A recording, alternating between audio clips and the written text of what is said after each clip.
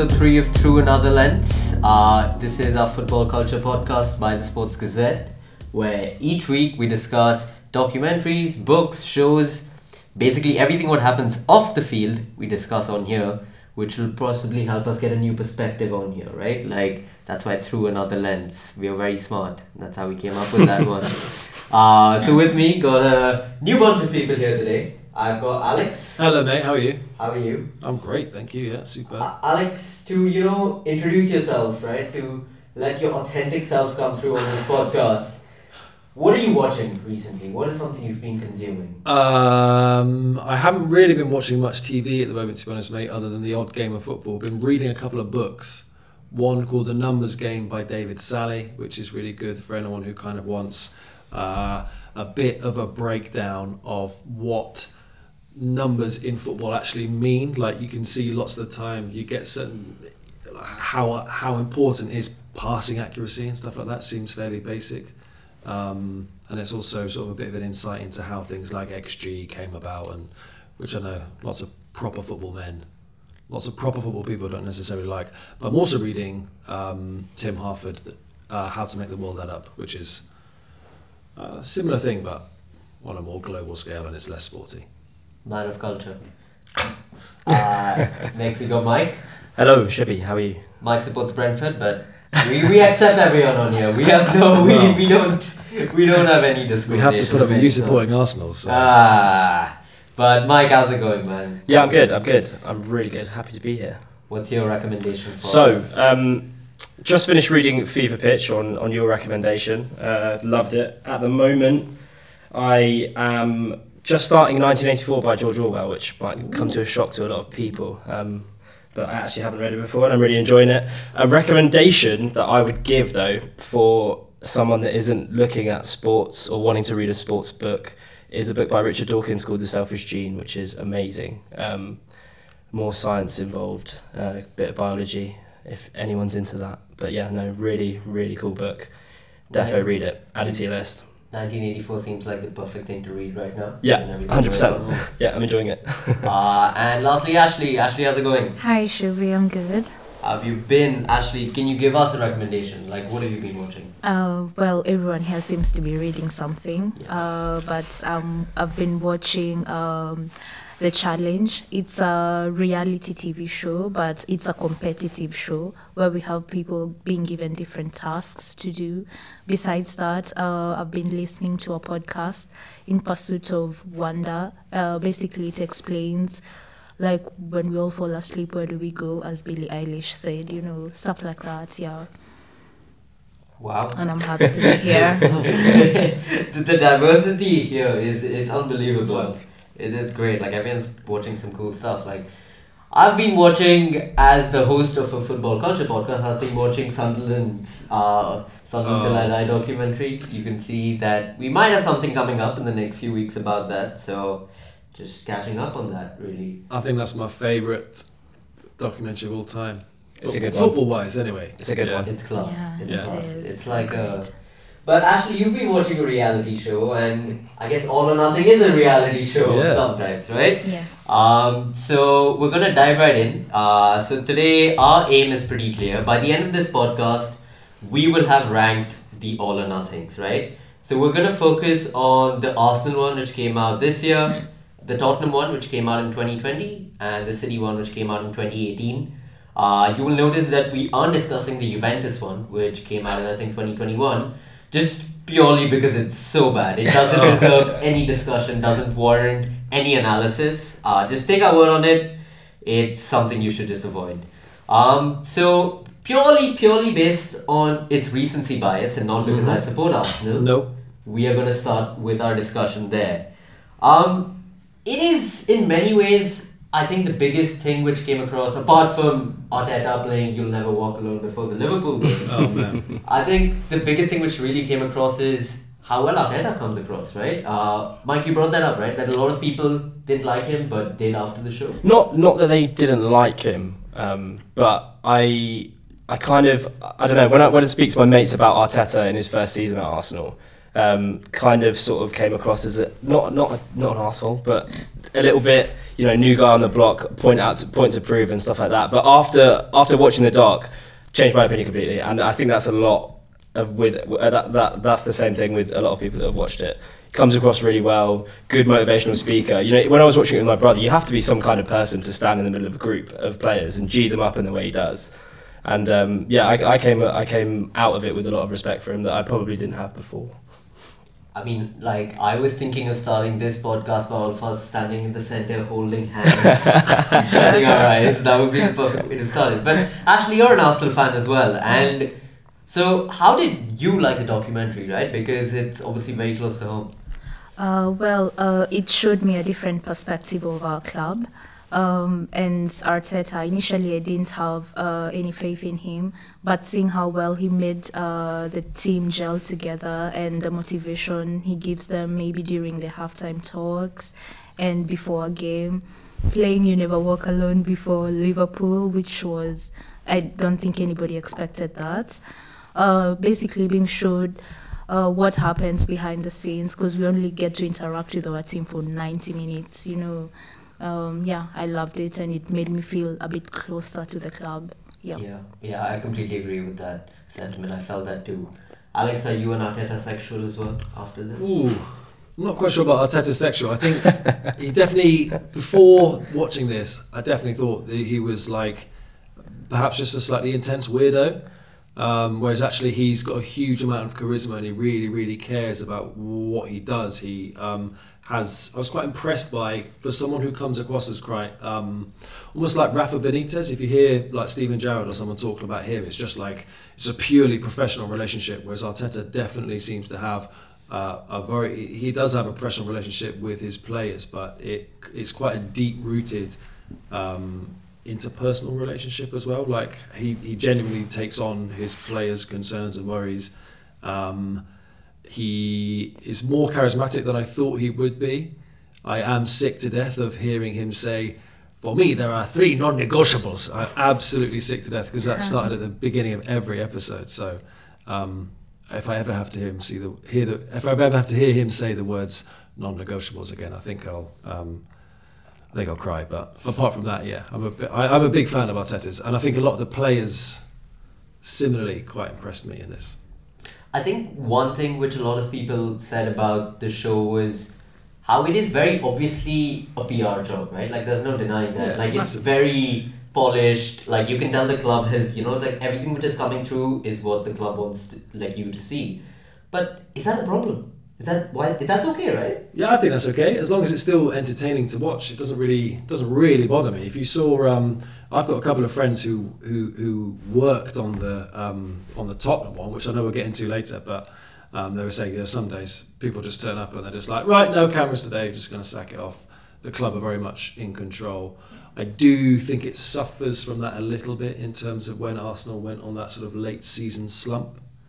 I wanted to see more juice about how Arteta handled that, and obviously the club wanted to keep that kind of thing behind closed doors. But yeah, ostensibly, in and of itself, I don't think it's a problem that it's a PR stunt or a piece of PR work. I don't know. Do you? Yeah, I don't think for the All or Nothing. I don't think Amazon are ever going to get that sort of scope of control with anything that they put out. Like the clubs agreed to this with the agreement in place that whatever you guys film, we can go back and take the good bits out, put the good bits in, take the bad bits out. It's never going to be completely unfiltered. No. And I'm all for it, to be honest. Like it's not going to be completely unfiltered, but it's still going to be entertaining. So at the end of the day, it's as good as what we can get.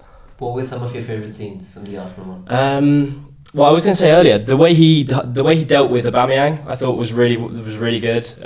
Obviously a big personality, and he kind of just set his stall and basically just got rid of him when they needed to, I thought. And now they've replaced him with Jesus, so you made the right decision in my opinion. I liked, everyone likes the drama, everyone likes the changing room scenes and the fights and him targeting Tavares and stuff like that. That's all good for the viewer. But yeah, no, some really good bits. But yeah, overall, I just like the way he came across as a good manager, a good leader, and dealt with things in the right way, I thought. Actually, for me, when I was watching it as an Arsenal fan, the episode where the Arsenal photographer gives the team talk before the North London derby, that gave me goosebumps, right? And I'm guessing obviously part of it had to do with I support the club, and I'm sure you felt that as well, right? Like there was this almost sense of, like I felt like I was back then on that North London derby day when we won. I felt like I was in that dressing room with all the boys, and it was spine-tingling, really. You know what? When he was saying, "This is my club, effing club." This is my fucking club. This is yeah. This is my fucking club. I love this club. I was like, yes, tell them, let them play for the badge. I felt the goosebumps. Yeah. I think in general they captured the emotion around Arsenal as a club well. Would you agree with that? Yeah, there was a little nod to some of the ancillary components of Arsenal's PR image as well, like with some of the guys from Arsenal Fan TV. You saw them feature now and again. I have to say, I had tears in my eyes when that photographer was doing his little pre-match speech as well. Yeah, which I wouldn't say that that freely. Like it really, really caught me as well, just as someone not particularly invested in Arsenal whatsoever. But yeah, I mean, I just wanted to double down on what Mike said about the Aubameyang situation, because that was so fascinating, and it was so interesting seeing Edu as this as the sporting director. It was fascinating seeing how his job had a completely different dimension to it, but with all this huge amount of responsibility as well.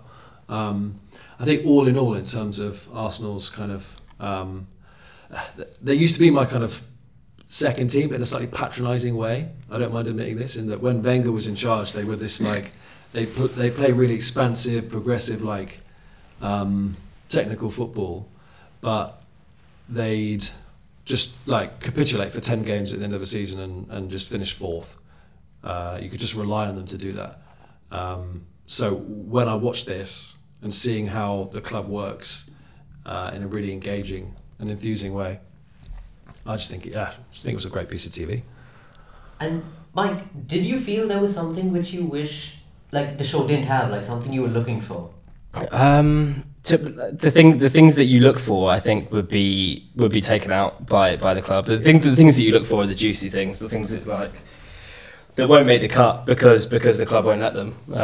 I can't really think of anything specific though. I'm trying to, but I feel like the situation with Lacazette and was it Cedric, the fight that happened. Yeah. I feel like that there was more to that. Yeah. There was definitely more to that, and they didn't really explain it. They just sort of got them.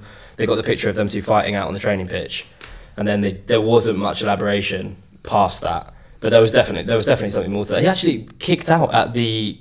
He was an academy guy, wasn't he? The guy that Lacazette kicked out at was an academy product. Oh, and so good thing that he's gone, because that's like, I couldn't believe that when I saw it. He won the ball fairly and then kicked out at him. Crazy. I was actually sorry to interrupt. I was a bit surprised they included it at all, but I guess there was such a media like kind of furore around it, they couldn't not address it. It was in the trailer, yeah. Yeah, and the players just sort of sat down and go, oh, these things happen in football. There's more to it. To know a bit more juice. And I'd have loved to know what Arteta honestly said, rather than just yelling at people in the changing rooms after he was like disappointed at their performances. I'd have just loved to see like what was he doing on the training pitch in between those matches. Like he was furious, he was spitting feathers when there was that quite bad run, wasn't there, where they kind of bottled fourth place. Not kind of, it was bottled. A complete bottle job. That'll be edited out. I'd have just loved to see a bit more detail there. But again, like we've touched on, it's just the kind of thing the club won't let be seen. Actually, there was a lot of focus obviously on Arteta, his team talks and everything. And I felt one thing in the show was there was lesser focus on, as Alex mentioned, right? Like he wanted more on his tactical setup, right? Like there wasn't that much shown there. And do you think that was a conscious decision taken? Like, we aren't going to reveal our business secrets. Yeah, definitely. Because remember, we just got Arteta and we are supposed to rebuild and we're trusting the process and everything. I don't think because not only Arsenal fans are going to watch it, our rebels can get the tactics from there. So they did it deliberately. And what did you think about, the fact that Arsenal didn't get fourth place in the end, right? Like, the whole show, it was getting that fairy tale ending, and then last minute it just like crumbles, right? As an Arsenal fan, obviously it was a tough watch, but just stepping away from that, like, did you think that kind of made the show more interesting, or you think that if they got fourth, it would have been a much more powerful show? No, I feel like the fact that we bottled top 4 or 4th place to say, it made the show a bit more interesting because everyone wanted to see what do the players think, what does the management think, what does Arteta think, all that reaction was expected. And I feel like if we got top 4, it's expected we would be celebrating, everyone would be happy about it. But since we bottled it, how is everyone taking it? Yeah. Sets it up nicely for a second season. It does, yeah. There have been some rumours about that. Really? Sets it up nicely. But Alex, I remember you said that you felt slightly dissatisfied when it ended. It was hard for me not to feel a bit dissatisfied because, as again, I think we'll get onto later, but these things, they all suffer a little bit from a lack of jeopardy because we kind of all know what happened. We don't see it in quite the same perspective, but we kind of know Arsenal fizzled out a bit slightly disappointingly and finished 6th. So what I'd have loved to see is more, again, we've touched on it already really, but I'd have loved to see more detail about how Arteta was doing his best to improve their form on a day-to-day basis, rather than it all felt very kind of like PR rhetoric-y to me, a lot of the bits we did see. So it's just hard not to feel just like, I've got nothing invested in Arsenal, so it's hard for me not to feel a bit sort of just a bit flat on the fact that they came 6th and Arteta was mad about it. Like, that's not necessarily news to me. I would expect him to be as annoyed as he was. I guess fair, but I guess we have to find there's a difference between content and football, right? Like, yeah, ultimately this isn't a fictional TV show, which as much as you would think it is in some ways. No, absolutely, but there would have definitely been something more than what we got to see going on. Fair enough. And that's just the stuff I'd like to see. Yeah. I also think one reason why the show was quite well received, right, was the timing of its release, because it released just like I think a week before the season started, and Arsenal had a great start to the season, and then they staggered the release, right? So it kind of became a thing where you're just taking out what you want from it, right? Like, Arsenal's doing well, you're seeing Arteta's team talks, he's such a smart guy, he's such a genius. If we'd lost our first 3 games of the season, would the show still have been as well received? I think there'd be more memes going around, more clips. Like, yeah. I think just Arsenal's start to the season had a massive role to play in how it was received. I think Granit Xhaka's form as well, because he was playing really well on the pitch and he comes across so well in this. He was a bit of a laughingstock. Like, I used to give my Arsenal mates such a hard time about Granit Xhaka. I was like, mate, this guy's just a lump who's good at passing the ball, and. It was a head case. It wasn't that long ago. It was just was it the season before he stuck his middle finger up to everyone at the Emirates? 1920, yeah. It was in the 1920 season. So we're not talking in footballing terms. It's not like it was the deep, dark, distant past. And he comes across in this as just like a really likeable guy, with a really beautiful family, and just like really cares about the club and what he's doing. And in fact, he's bringing younger players through as well, and he started the season on fire. So Granit Xhaka gets a 10 out of 10 for me.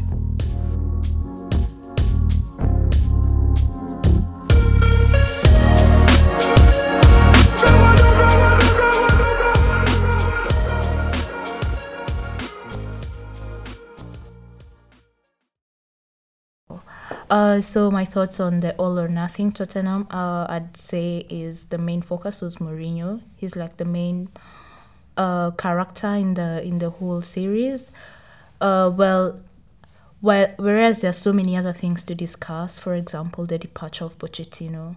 Yeah, so it was very mid for me, and not because I'm an Arsenal fan. Yeah, sure. Absolutely not. Like, not at all.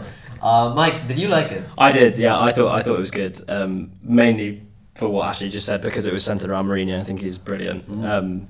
Such a character, adds so much entertainment value. The only thing I would say is that maybe the scenes that didn't have Mourinho in were a little bit boring.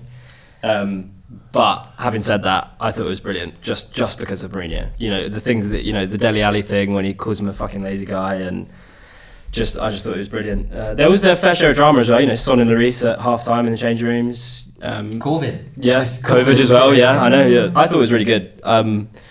Maybe not had the same things that the City and the Arsenal one did, but just for Mourinho, I thought it was really good.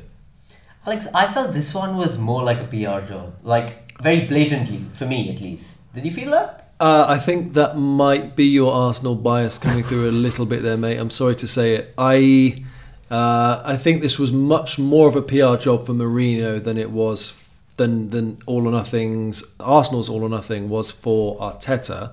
But ultimately, at Tottenham Hotspur, how many more interesting people are there than Jose Mourinho? I think wherever Jose is, he is the most interesting guy. As a Manchester United fan, I would actually quite like to see one or two of his seasons at United under the lens, because I mean, I haven't got particularly fond memories of him, but it's impossible to deny that he's a charismatic showman. I think someone who comes out of this dreadfully is Daniel Levy. There's one scene where Daniel Levy and Mourinho are talking about Harry Winks and how much he runs, and Jose Mourinho's just like, yeah, Harry Winks runs a lot, Daniel, correct, yeah, and he's like, no, but seriously, he runs a lot, and Jose's like, yeah, a lot. It made me cringe every time Daniel Levy came anywhere near this. I'd have liked to see a bit more from someone like Harry Kane. I know he's in it fairly prominently, but you know, if Jose Mourinho's kind of tipped as this big, you know, he kind of brands himself as being this almost like thinker about football in interesting ways. You don't see any of that. You just kind of see his like person to person kind of relationship skills, and saying everyone can we use the C-bomb on this? Yeah. Well, he's telling everyone, all his players need to be more cunts. Be more cunts, which is always fun to hear. But yeah, I think this was more of a PR job than the Arsenal one? No. I'll tell you why I think it is, right? Because you brought up Mourinho at United, and this was shot when Mourinho's like spell at United was still in the air quite a bit, right? Like the way it had ended. But this documentary had nothing about his return to Old Trafford, right? Like, I would have liked some behind-the-scenes stuff there. Nothing. As Ashley brought up, there was nothing about Pochettino's departure as well. So, that just feels very airbrushed for me. When he went back to Old Trafford, did Tottenham beat Spurs? Is that the clip of him doing that? Or is that when he was at United? I can't remember. Tottenham beat us that season, I think. I'm a United fan, in case that wasn't clear. But I'm pretty sure Tottenham won that game. It was during COVID, right? It was like 6-1. No.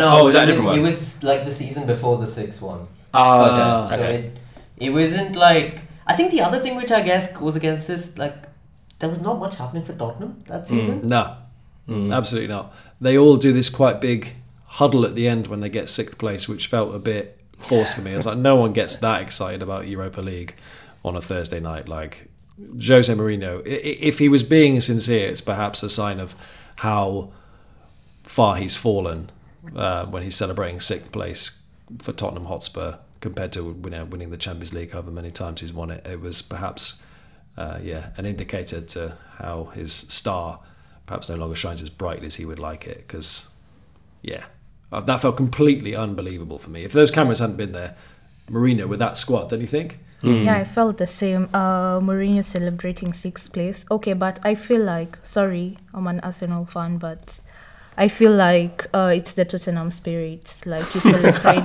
really, really low standards, you know. For balance, we should really have a Tottenham fan on this. We really should. Oh, sorry. Next time, I guess, or never. Ashley's really making her opinions clear. But no, I would think that there is something about this show which I felt something was missing. Maybe it's just that it came out during a time when football was kind of drab. I guess COVID, empty stadiums. I think there was a lot more potential to do some stuff there, I guess. And of course, I mean, Alex, you are someone who worked on it, so shooting it would have been hard. But I don't know, there was something missing. And like, I just felt like there was some spark, some spine-tingling moments. There wasn't much of that. Well, there was no photographer doing a pre-match speech. It was Mourinho and Hugo Lloris going, "Hey, come on, boys, fucking come on," in his little French accent. Sorry, it was a terrible French accent, but they definitely hadn't quite sussed out how to make this kind of the heartstring tugger that the Arsenal one is. But then, Mike, like, this show went quite viral. Like, if you think about it, like, more than the Arsenal one, where you're seeing memes, right? Like, it's good clips. Good clips. Like the Danny Rose one. Yeah. Like, or like trying to force a move. Yeah. Or Mourinho, like, telling the Sky Sports, like, Glamour has to, like, fuck off, like, from his office. Yeah. Like, I know. He's playing to the camera. Yeah, he is. Yeah, but it's slightly like we were talking about it earlier. Like Roy Keane plays that character so well of being that guy. Mourinho's the same.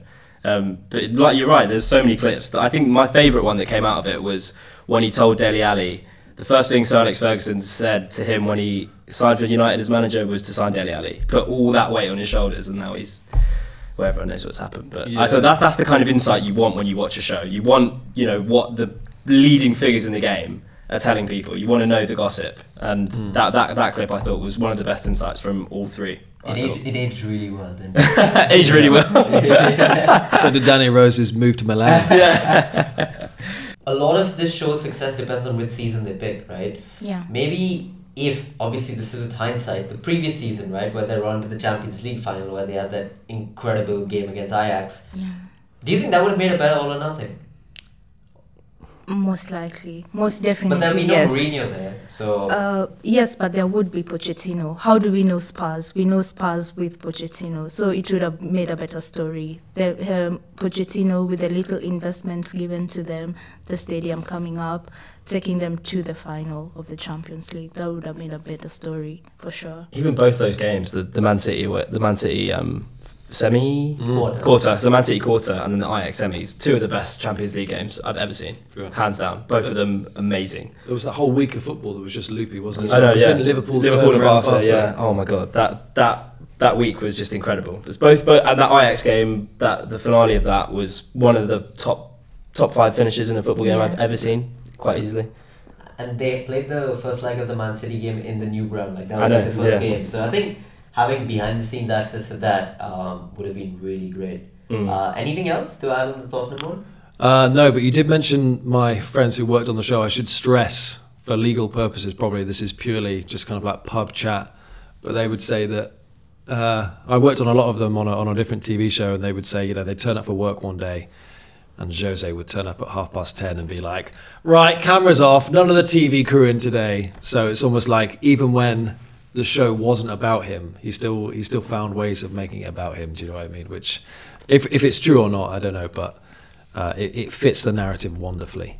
I think he is always going to be like amazing on camera, right? Yeah. Like, you can't take your eyes off him, but actually, do you think he was at times done to an extent where it kind of felt like almost like Parody, yeah, like a plea for him, like to stay relevant, right? Like he's trying to like On milk the Instagram. attention he's getting. What are his words? Yeah, I He loves attention all to himself. I was going to that Doesn't clip he? when he like smashes the bottle down And and the has to go clip- to the ref. In the clip where he just goes and switches off the TV. Yeah. Brilliant. Did we get an insight into that incident where he accused Raheem Sterling of diving for a penalty? Did you see any of that? You must know the clip I'm talking about, where I'm pretty sure he's having a go at the fourth official. One of the City players dives for a penalty, or maybe Raheem Sterling misses a penalty, and then which Mourinho didn't think was a penalty at all, and then they work out that after it's been saved, Sterling's tried to dive from Lloris chasing the ball up, and then as soon as he's all hysterical fits of laughter at Raheem Sterling missing the penalty that he didn't think should have been in the first place, and then as soon as it clocks to him that Sterling should get a yellow card, he's seething with rage again. He gets back up, and it's just like the two shades of Mourinho perfectly balanced. That was the one where he smashes that's the one I was talking about. He smashes the bottle down, like runs up to the fourth official. No, it's box office. So good. That's box office. It was like a ball went off. I have to dig out that incident. Yeah, no. That was. I think that's the thing, right? Like so many of these things, you remember the show because they've been on these clips are on Twitter and they keep coming up time and again. So I think it's aged well in that way. Maybe at the time it wasn't the most engaging for me, but Yeah. I think it's aged really well. I actually really want to revisit it now we've talked about it, because obviously Mourinho's moved on now. They've got Conte, things are quite different, and Mourinho's at Roma, so maybe Season with Conte would be good. Yeah. He's box office as well. Yeah. I remember him coming out last year and talking about how this doesn't happen to me when he's lost through 2 games on the bounce. Yeah. That was crazy. But a season with Conte anywhere would be pretty good, I think. Yeah, I want to see when does he put the wig on? Do you think it's Yeah. 5 minutes before he goes on, like after that? I'm pretty sure he can afford just hair to be sewn into his scalp now. Yeah. I think. Definitely. Yeah. With the looks Ashley's giving me, I think that's enough Tottenham chat. She's been just looking at me like this is going on way too long. So after this quick break, we'll be back to discuss the first All or Nothing, the one where it all began, Man City.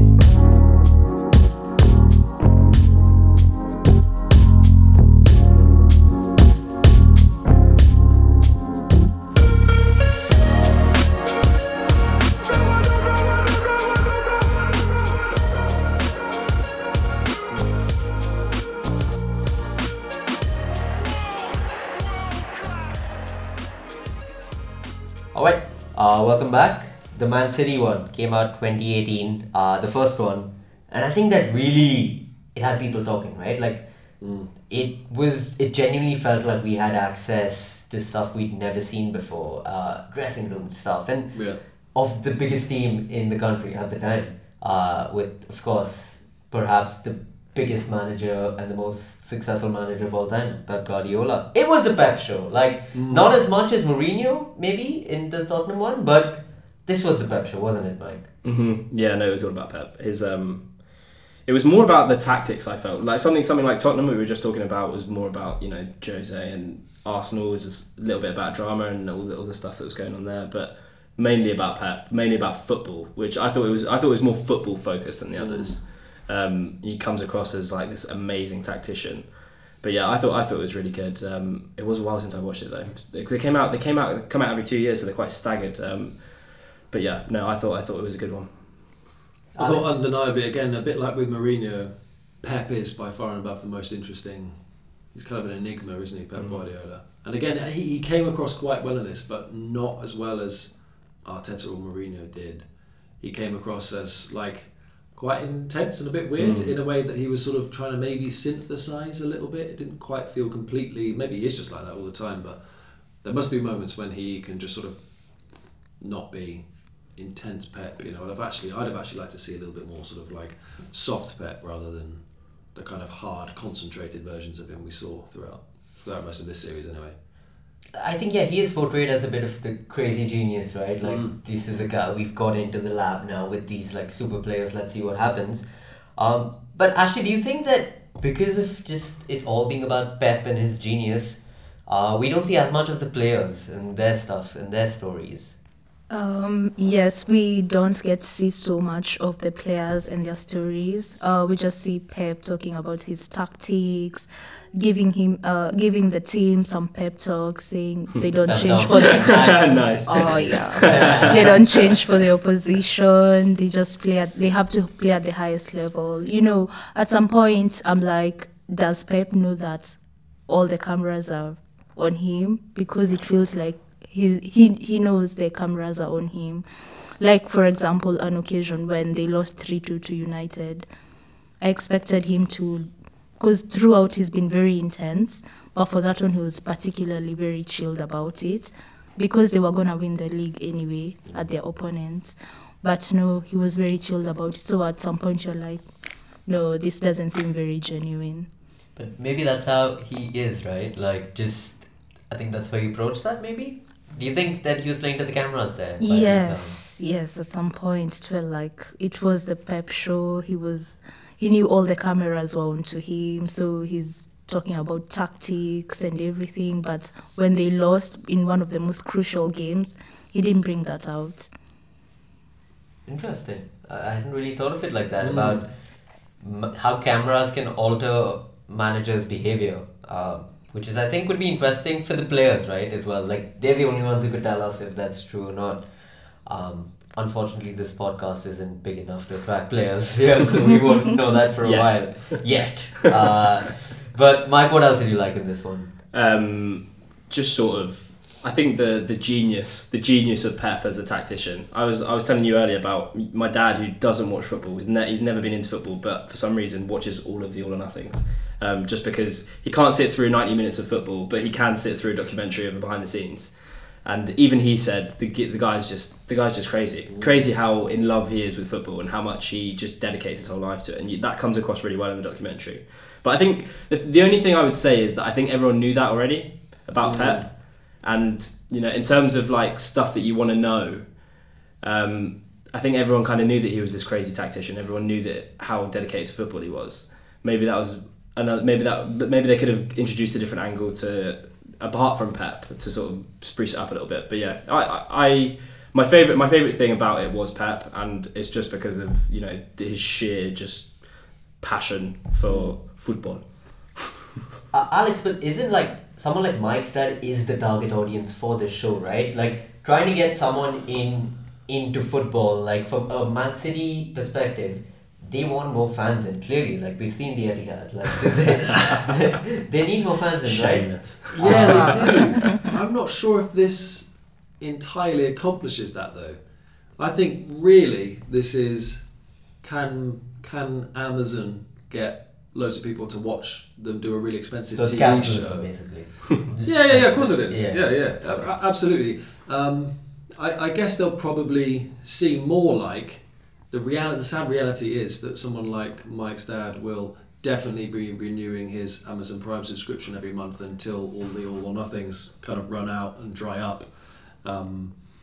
But as for Pep, I did like the fact that he's seen as very intense. What I didn't necessarily like was him sort of beckoning David Silva over and getting like a magnetic tactics board, and then just this like handheld shot of the two of them, sort of Pep just moving these things around and going, moving these magnets around a board really quickly, and us not being able to see what he was saying. I found that to be feeding into the concentrated version of Pep that I talked about earlier, perhaps a little too intensely. But yeah, I guess from City's point of view, if more people like them, they're probably, at the moment, because they're so successful, they've taken the mantle off my beloved Manchester United as the most disliked club in the country, probably, and that's a testament to how good they are. So if maybe like PR things like this can soften the rest of us and our attitudes towards them, they'll probably see that as a success, yeah. It would definitely be interesting to know how many people who don't like football watch the All or Nothing documentaries and then suddenly maybe start watching football. It didn't happen with my dad. He still doesn't watch football. He only watches them. But comparatively with something like Drive to Survive from F1, I know plenty of people that watch Drive to Survive and then they're suddenly in F1 now. I don't know if All or Nothing has that same effect. Maybe because it's two different sports. With something like F1, you can kind of just pick it up, whereas there's not as much passion involved, I guess, because you don't have really your favorite. You might have a favorite team, but you don't follow them religiously like we do. But no, it'd be interesting to know how many people, upon watching All or Nothing, maybe then started getting into football. But I guess the thing with All or Nothing is also focused on one club, right? And Drive to Survive is Drive to Survive. I'd love. So maybe I would love a whole thing on the Premier League. I was going to say that at some point. A whole, like every single club, like a Drive to Survive. Obviously, that would be crazy expensive, and probably clubs wouldn't let it happen. Like one episode on like each club. Yeah, and get the best speakers from each club. I think that'd be amazing. I think we've just cracked. This episode should not go up now because we need to get a copyright on that idea. But try and patent that idea and see if anyone will give us I think we really £1 billion to make it happen. Actually, do you think that one reason why the City one was so popular and so well received was also the fact that it was the first one we saw with football, right? We hadn't seen this format before. We hadn't seen dressing room footage in such a way. So it all just felt so new that you automatically liked it. Like, to me, this still remains one of my my favorite All or Nothing, because I still remember how I felt the first time I saw these scenes. Yes, I agree. It was a time when City had just become so successful, they've become so dominant. We want to know what's going on behind the scenes. Why are we watching them for 90 minutes and they're performing very well? I think their first two games, they won 5-0 against, is it Palace or Liverpool or something? But they won 5-0. So we want to know what happens behind the scenes, And it was a time when City have just come, they are really dominant, and they have Pep. Everyone wants to know about Pep. They're really intense manager and stuff like that, So I feel like that made people watch it even more because they want to know City have come. They've taken over the space, over Man United, over Liverpool. So yeah, at it, I feel like it was the right moment for it to be released, and it was the first of its kind anyway. Yeah, and I think City are always seen as this like machine, right? Almost robotic in how they operate. So I think the show maybe helped give them some humaneness, maybe. Do you think there's a factor in like you can just see a bit of the people behind it really? Yeah, definitely. I think the later All or Nothings, the Spurs and the Arsenal one, probably benefit slightly from a bit of hindsight in this. Like it was nice seeing what Kevin De Bruyne is like at home, but ultimately he's a bit of a shyer guy. Like he's not as much of a talker. He didn't have quite as much charisma as someone like Granit Xhaka does. But it was nice to put like a human side to it, because they are just this kind of relentless winning machine. That's not the only thing Granit Xhaka does better than Kevin De Bruyne. Wow. But Alex, came on bad takes. New podcast inbound. But Alex, you had brought this point up when we were talking yesterday about how you felt Arsenal picked better players to go talk in front of the cameras, and you felt massively. City, there's that where Aguero's there and he doesn't even speak English fluently. Do you think they missed a trick there, or like they're just figuring that out? I think they picked their sort of most famous players on the pitch without picking the best talkers who would make the best TV off the pitch. Sergio Aguero seems like a lovely bloke. He just seems like a happy guy. It's a real shame he's had to retire now, but he just came across as just a really nice bloke who lived quite a boring life. Just lived on his own, didn't he, at home in his comforts, turned up to work and sort of went home and hung out on his own. He had a couple of mates, I think. Do you think it's the club that picks the players who speak though, or do you think it's the players who volunteer? Ooh, I don't know. Because I don't think the club would put forward someone who they knew wasn't a good speaker. I think, and I don't know. I feel like if Amazon walked in and said, right, we need 2 players to speak throughout this documentary, I think people put their hands up. To be honest, I'm not sure if the club would volunteer, but I think people put their hand up, and then if he's right to go on it, then the club will approve it. Like ultimately, they get the final say. But I think it would probably vary. There'll be a producer at Amazon who thinks we've got to get Aguero and De Bruyne because they're the biggest names, or there'll be another producer on the same day might just decide, oh, actually we just want the most charismatic person you've got because they'll be more interesting. In principle, Aguero and De Bruyne, want to know as much about them as I can, but because they're a bit more reserved, that was another thing that was in this that I found actually most dissatisfying.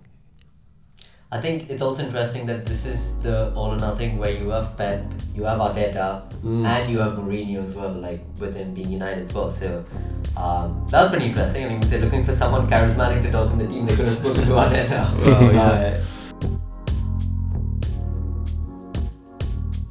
Now, the most exciting part, we have to rank them. Let's start with third. Anyone, for me personally, we can go around and we can have a bit of discussion. I took Spurs third. I wonder why. I mean, this is the only place where they will make it into. Fair enough. You had to get that in, didn't you? They came third in a 2-horse race, I heard, so maybe they could come outside the horse races.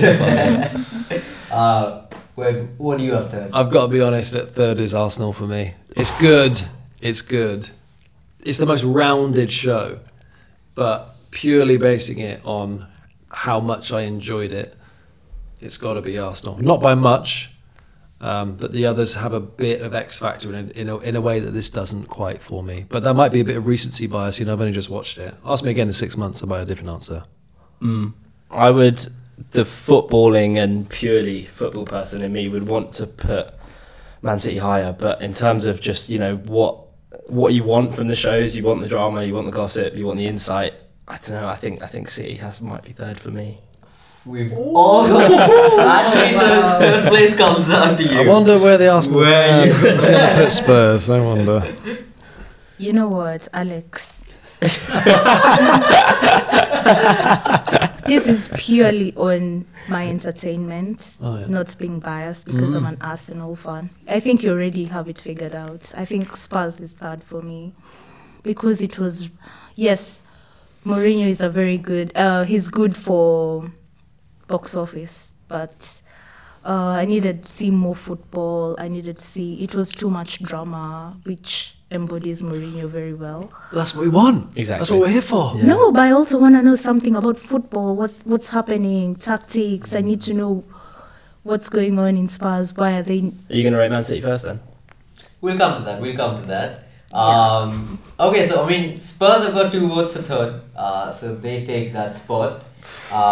Mike and Alex shake their heads, raise their eyebrows, but we move on. Second, Alex, we're gonna start with you, and we're gonna move around. Second is probably Tottenham Hotspur for me. It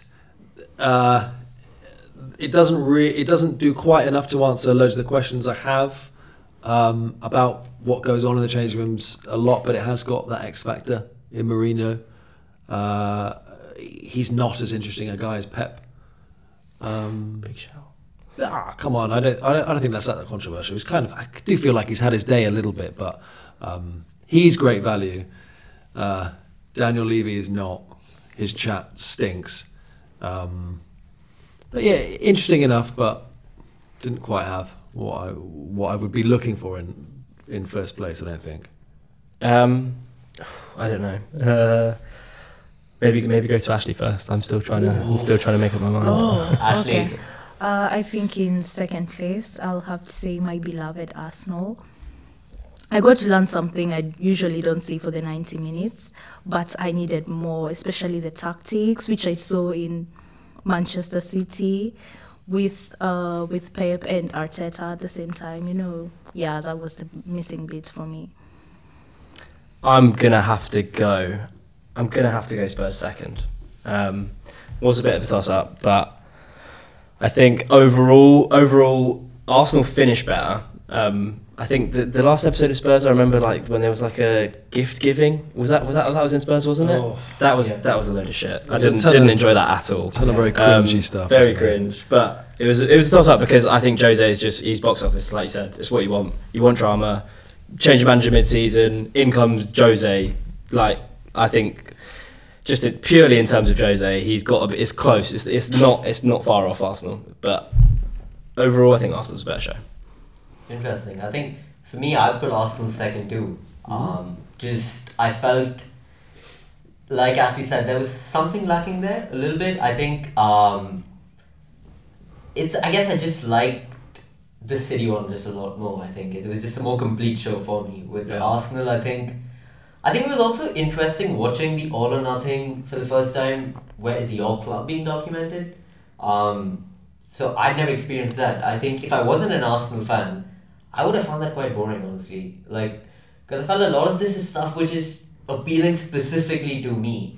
It's being soundtracked by Arsenal podcasts, which I listen to, So there were just a lot of things which I'm like, oh yeah, this is like for the Arsenal fans.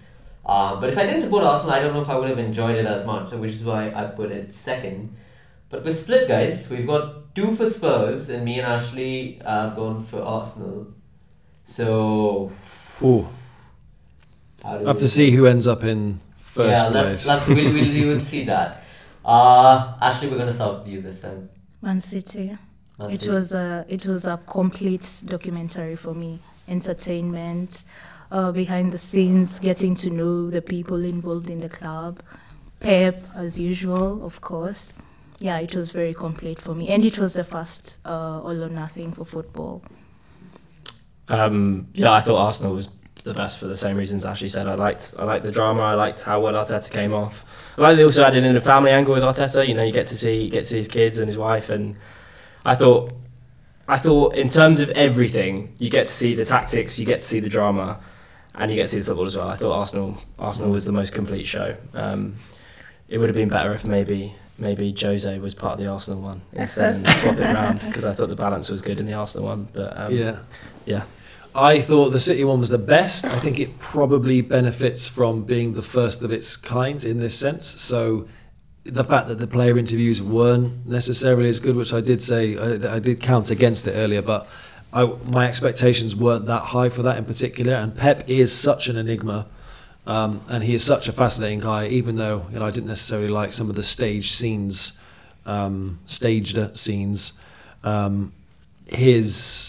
his kind of presence throughout the entire thing kind of just kept me. That's what kept me coming back for more. Whereas the Tottenham one, I think I did just put down coincidentally for like 2 weeks and then picked it back up again and still enjoyed it. The Arsenal one, even though I put it last, Arteta definitely kept me watching more regularly. But I just think the allure of Pep and not having anything to particularly judge it by at that point definitely helps the City one. It just pips it for me. Peps it. Peps it for me. Excuse me. Missed an open goal there. I mean, I'm City as well. I think it's the complete show. So we've got 3 City votes. Yeah. So City take 1. Spurs definitely went last though, didn't it? So Yeah. Arsenal's got to be second. Yeah. Just by that. Which I would say, given our discussion, I think that's fair. I think that's pretty fair. Yeah. Until, of course, the next one's made and then we get back together. Yeah. Hopefully it's Brentford, maybe. Do It won't you think smaller teams would Well, feature well? yeah, no, we had this conversation. I'm not sure. I think they're going to have to rattle off the top 6. By the time they do that, maybe Newcastle will be part of that. I don't know. Maybe be part of this season, to be honest, the way it's going.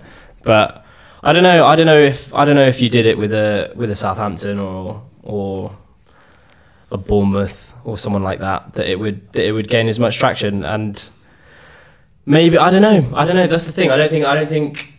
The football lovers will watch it 100%, but I don't think it will attract the wider audience like dads that don't get like football or people that don't just kind of dabble. Your dad won't watch it. No, I don't think so. I don't know. I don't know if the show has longevity, to be honest, once they get past the top 6. I think it probably does because, but what it relies on though, unfortunately, in every sense, I've been left underwhelmed because the jeopardy all the way through wasn't really there, and with a mid-table Premier League club, it is quite hard to constantly keep that jeopardy.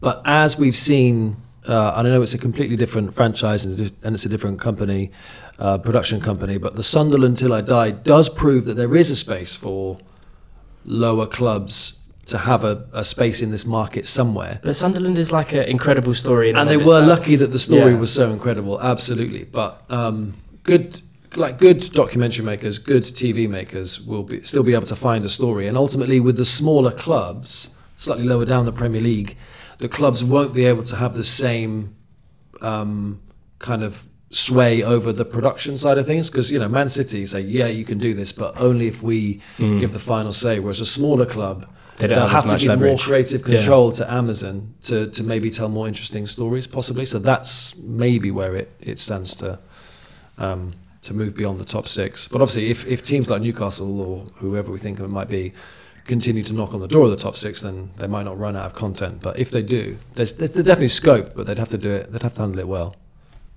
And do you think that also maybe in the future we'll have just clubs, social media teams making these, right? Like, take Amazon out of the picture. Like, I mean, each of these clubs are basically content companies, right? They have their own YouTube channels, TikTok, everything. They'll have more access. They'll know better people to contact. So I think maybe like Man United make their own one. I think you've almost seen the England national team doing that a little bit under Gareth Southgate. Like they released these I love them. Oh yeah, 10. they're good. Yeah, They're good. I mean, Great. it's just nothing really happens in it. You see them doing some rondos, do some stuff in training. Every time there's an international fixture, I sit down and watch 10-15 minutes of England kicking a ball around in training for 10-15 minutes. Players arriving at the hotel. Yeah. I don't know why I like They're all that. like this. Yeah, literally just like the same thing over and over again. People walking in with luggage and being welcomed to the same I know. spot. Alright, mate? Yeah. The player who's just got a new contract has got his boots in a Louis Vuitton bag compared to the guy who's in like a drawstring from And then the sports debutant brand. will come in all like yeah. shiny red. Yeah. Who's forgot their passport, that kind of thing. So it's good. Yeah, I think that's a great format. Honestly, I can see teams just focusing on that. Yeah. We've been blabbering for an hour. An hour? Yeah. It's Got been another hour more, haven't we? Yeah, of course. I think this has been more enjoyable than the All or Nothing event is. Like this one is so well done. 100%. I think the less said, the better. So to wrap up, before we do that, I'm gonna ask each of you a question. Hypothetically, if you could go back in time and pick a season, any club, where you would want an All or Nothing made on their season, documenting their entire season. I'll start. For me, I would have Liverpool's season with Brendan Rodgers, where they almost won the league, That's a good one. where Gerrard slipped. Because no one thought they'd win the league. You have Suarez coming back after the bite, plus Daniel Sturridge becoming one of the best players in the world at the time. And the Gerrard. So there's just so much stuff to dive into there. And I think Brendan Rodgers would play to the camera so much. Yeah. He loves his quotes. I think that'd be a good one. I'm amazed you haven't said the Invincibles season. I mean, Because the jeopardy is quite low again. Yeah, there's also been an Invincibles documentary on. But I don't know. I think over a season, the drama, bro. My Man United bias makes me want to see something for that treble season when we won the treble. Fair enough. That was back in an era of the Premier League where you could win the league with 76 points or something like that. Losing home and away 3-1 to Sheffield Wednesday, but still winning a international, European treble is perhaps something that will never be repeated. So it'd be interesting to see that. I'd actually really like to see. Was this the season? You'll have to forgive me. My memory's not that great. Where City won the league with 100 points. Centurions. Yeah. That's on the all or nothing. That is I it. thought that was the season. Yeah. Did Liverpool run them quite close that season as well?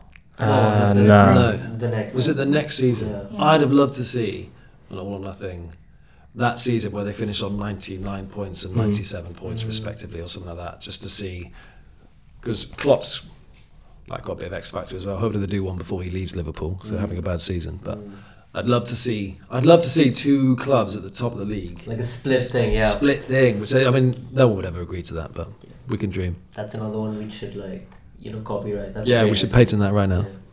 I can't believe anyone's not said Leicester yet. Surely it's got to be Leicester. Come Yeah. on. Surely it's got to be Leicester. That's Ashley's, It's got to be Leicester. I mean, that's just that's the best sports story ever, in my opinion. You can't get better than that. And there's characters in that team. You've got Jamie Vardy, Kasper Schmeichel, Danny Simpson, who's been known to be a bit of a...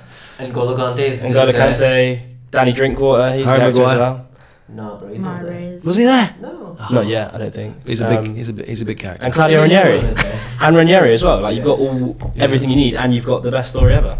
I think that's got to be top for me. Or maybe another one might be Jose's first season at Chelsea or something like that. That was a good team. That's Jose's season at Porto when they won the European Cup. Yeah. That'd be a good one. But yeah, Leicester as well, Ashley. I was gonna say Leicester, and since he's already said it, probably mention the idea that Alex put across, maybe comparing two teams which are battling it for the title. The same season, Arsenal finished second when every other top 6 team was really shit. Yeah. We can pass, right? In a sense. But maybe what we were talking about earlier with a all or nothing for every team, I reckon the Championship would be a great place to do that. It's the next place. Because on the final day, you've got so much going on. Yeah. You've got so much going on. Yeah, no, I think the Championship, all the teams combined, would be a good one to start. We should copyright that as well. 23-24 season. Pick a club you'd want to see. Anywhere in Europe. Anywhere in Europe. Or, in the world. Barcelona would be good. Yeah, Barcelona would be good. I think Man United as well. They've got a bit of betting in under Ten Hag. Might do something good. Might just capitulate Newcastle. as they might do. Newcastle. Newcastle could be Yes. up. Wherever Jose Mourinho is. We get just a GoPro on it. We just document whatever. Yeah. Should copyright that as well. Great. That's, I think, a perfect note to end today's podcast. Thank you so much, guys, for Thank you. joining us. Thank you, yeah. Thank you. Thank you for listening to this podcast. Focus on football culture. We did one on Luis Figo. We've done one on Ted Lasso. Check those out and let us know what you think, because this is my fucking podcast.